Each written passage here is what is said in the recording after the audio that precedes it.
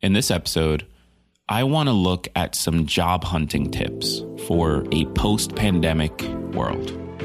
Get excited because this is Tiny Leaps. Big change.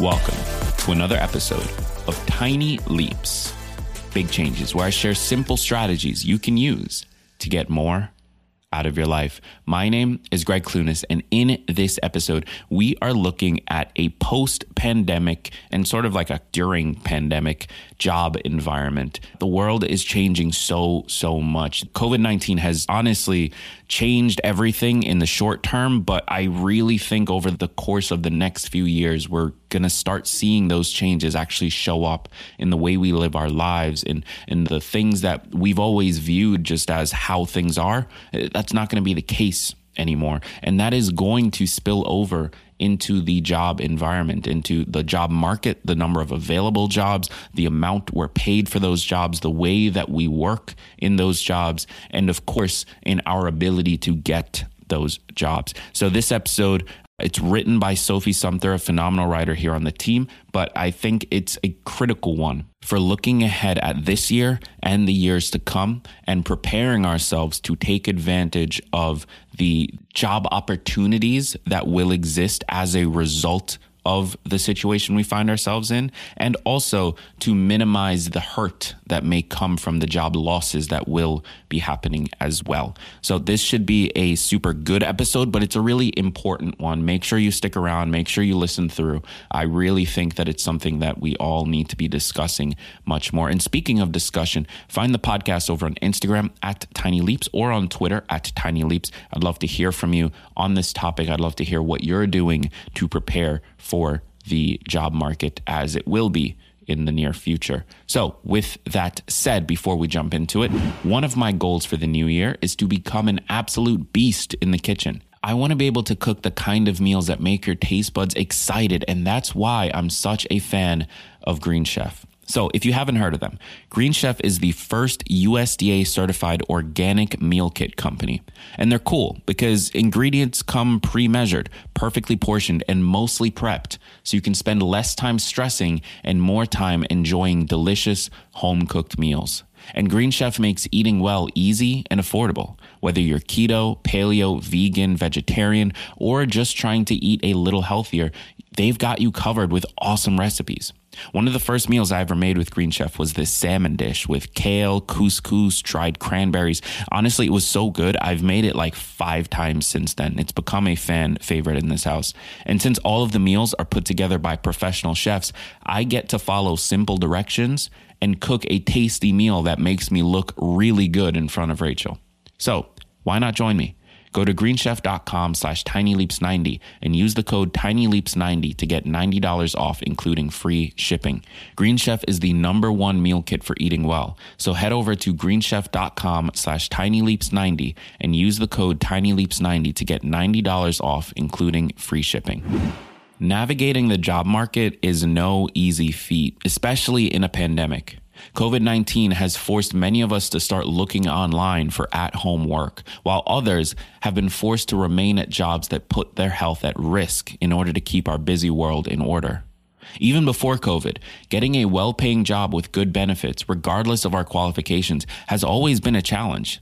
This is especially true for those of us who live in the US. The job that we get often determines whether or not our children will be able to see a good doctor and go to the dentist.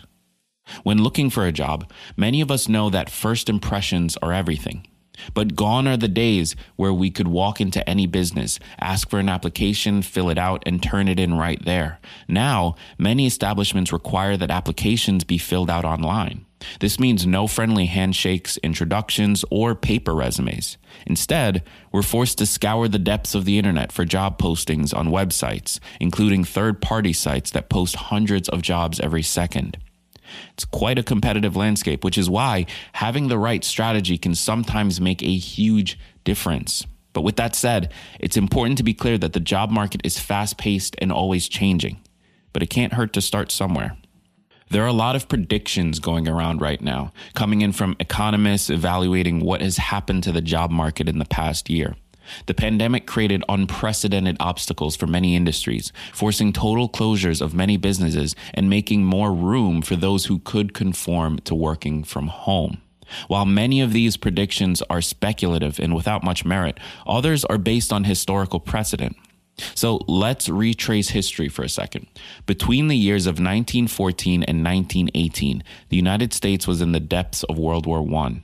As the war came to a close, the Spanish flu took 50 million lives worldwide between 1918 and 1919. In 1920, many Americans were exhilarated to get back to their regular lives, having lived in isolation, fear, and unpredictability for all those years. And so became the Roaring Twenties. Jazz, the Harlem Renaissance, dancing, and art. These are the things that the Roaring Twenties are remembered for. For a life post-COVID, economists from UCLA have predicted a, quote, gloomy COVID winter and an exuberant vaccine spring, end quote, followed by, quote, robust growth for some years, end quote. The pandemic created significant financial hardships for many of us. So what does this mean for jobs? Well, economists are predicting a job market that heats up quickly. In a small survey conducted by J. Thelander Consulting PitchBook, almost 90% of private companies are going to be looking for new employees this year. With the rollout of the vaccine, this largely includes the healthcare sector. The same survey estimates that greater than 80% of employers in the United States have found the shift to remote access for work to be very successful. Over half of the employee respondents said that they would prefer to work remotely at least 3 days of the work week. Jobs in the tech sector are traditionally exclusive for those living in more urban areas. However, many job sectors are going to be opening up for people who don't live in big cities like New York and LA. Being able to work for large corporations while living elsewhere could be transformative for many of us. It's also likely that we will begin to see many new startups. If there's anything that an excessive amount of time indoors does for humans, it can cause us to stir and get our creativity flowing. Financial hardships have also encouraged many people to want to exert more control over their lives and start their own business. Within the first 2 months of the virus outbreak, new business applications actually boomed. But it's also possible that many jobs will disappear altogether. Robots can't get sick or spread germs. Many companies were forced to fast-track technological advancements to continue to push out products with less manpower. These tech advances may wipe out the need for a human to do the job altogether. And finally, one of the greatest considerations when it comes to finding a job is job market competitiveness. One of the downsides to many corporations being able to hire employees located anywhere is that the competitiveness greatly increases. So with that in mind, let's take a look at what some experts suggest for presenting ourselves as the most hireable candidate. Many hiring managers often go through hundreds, if not thousands, of resumes for a single job opening. We want to make sure our resume is top-notch. We want to stand out. The average recruiter looks at incoming resumes for 6 seconds. Now, 6 seconds is not nearly enough time to truly judge an individual, but this is how the system works. And so our first job is to learn how to play the game. One of the biggest suggestions for building a resume is to cut the fluff. Format it down to 1 page if possible. Tailor the resume to the exact position you're applying for by researching the skills necessary for the position and highlighting any experience relevant to the job. Be sure to proofread and get another pair of eyes to read the resume as well. Sometimes our brains skip over a typo that might be glaring to the hiring manager. At the end of the day, our resume shows not only our skills and qualifications, they also show how well we can communicate and how detail-oriented we are. Another tip is to build our networking abilities by reaching out to any professional contacts that we may have. Often these professional contacts view us in a way we may not view ourselves. They may have a different and more refined perspective of our abilities as an employee. They also may be able to put us in touch with other contacts that can provide us with professional advice. Asking for help can be nerve-wracking, but the benefits are usually worth stepping outside of our comfort zone for. After all, it's often who you know, not what you know. It helps to also do extensive research on the company and the job we're applying for. Don't worry, the employer will likely do the same thing to us, so it's really not that big of a deal. Between social media or any published work, the internet is a place many employers go to when wanting to know more about us before scheduling an interview. Do the same thing to them. It may give insider knowledge that is helpful when crafting the resume or being interviewed. For example, maybe the company we're applying to does a lot of philanthropic work for a specific organization that we're also interested in supporting. Mentioning this when asked why we want to work for a company shows that our interests extend beyond the job and that we're prepared. And the last tip is to be memorable. With the hundreds of applicants that companies have to sift through, making a point to be a memorable applicant without being too forceful about it is a great way to stand out from the crowd. This means sharing one element about ourselves that is unique. When we consider what makes us different from other applicants, we're also going to increase our own self-confidence.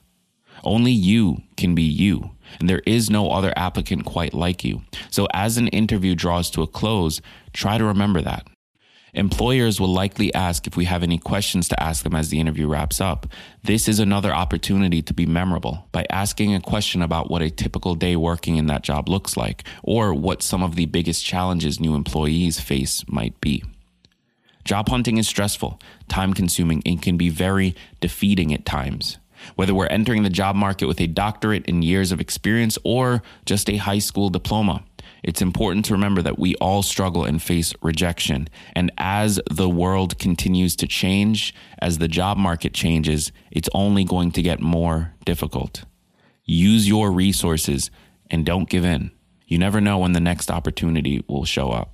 Again, today's episode was written by Sophie Sumter. Big shout out to her. Make sure you connect with her. The link to her Instagram is in the description of this episode. And the link to the podcast Instagram and the podcast Twitter is also in the description of this episode. I'd love to connect with you there. So find us on Twitter or Instagram at Tiny Leaps. Send a message or a tweet and let us know what you think about this episode. If you haven't already, be sure to check out Green Chef. They're such a cool resource for, honestly, even just like changing things up, experiencing something brand new to eat for dinner. It's such a cool product. So check them out. Head over to greenchef.com/tinyleaps90 and use the code tinyleaps90 to get $90 off, including free shipping. I've been Greg Clunis. Thank you so much for being here. And remember that all big changes come from the tiny leaps you take every day.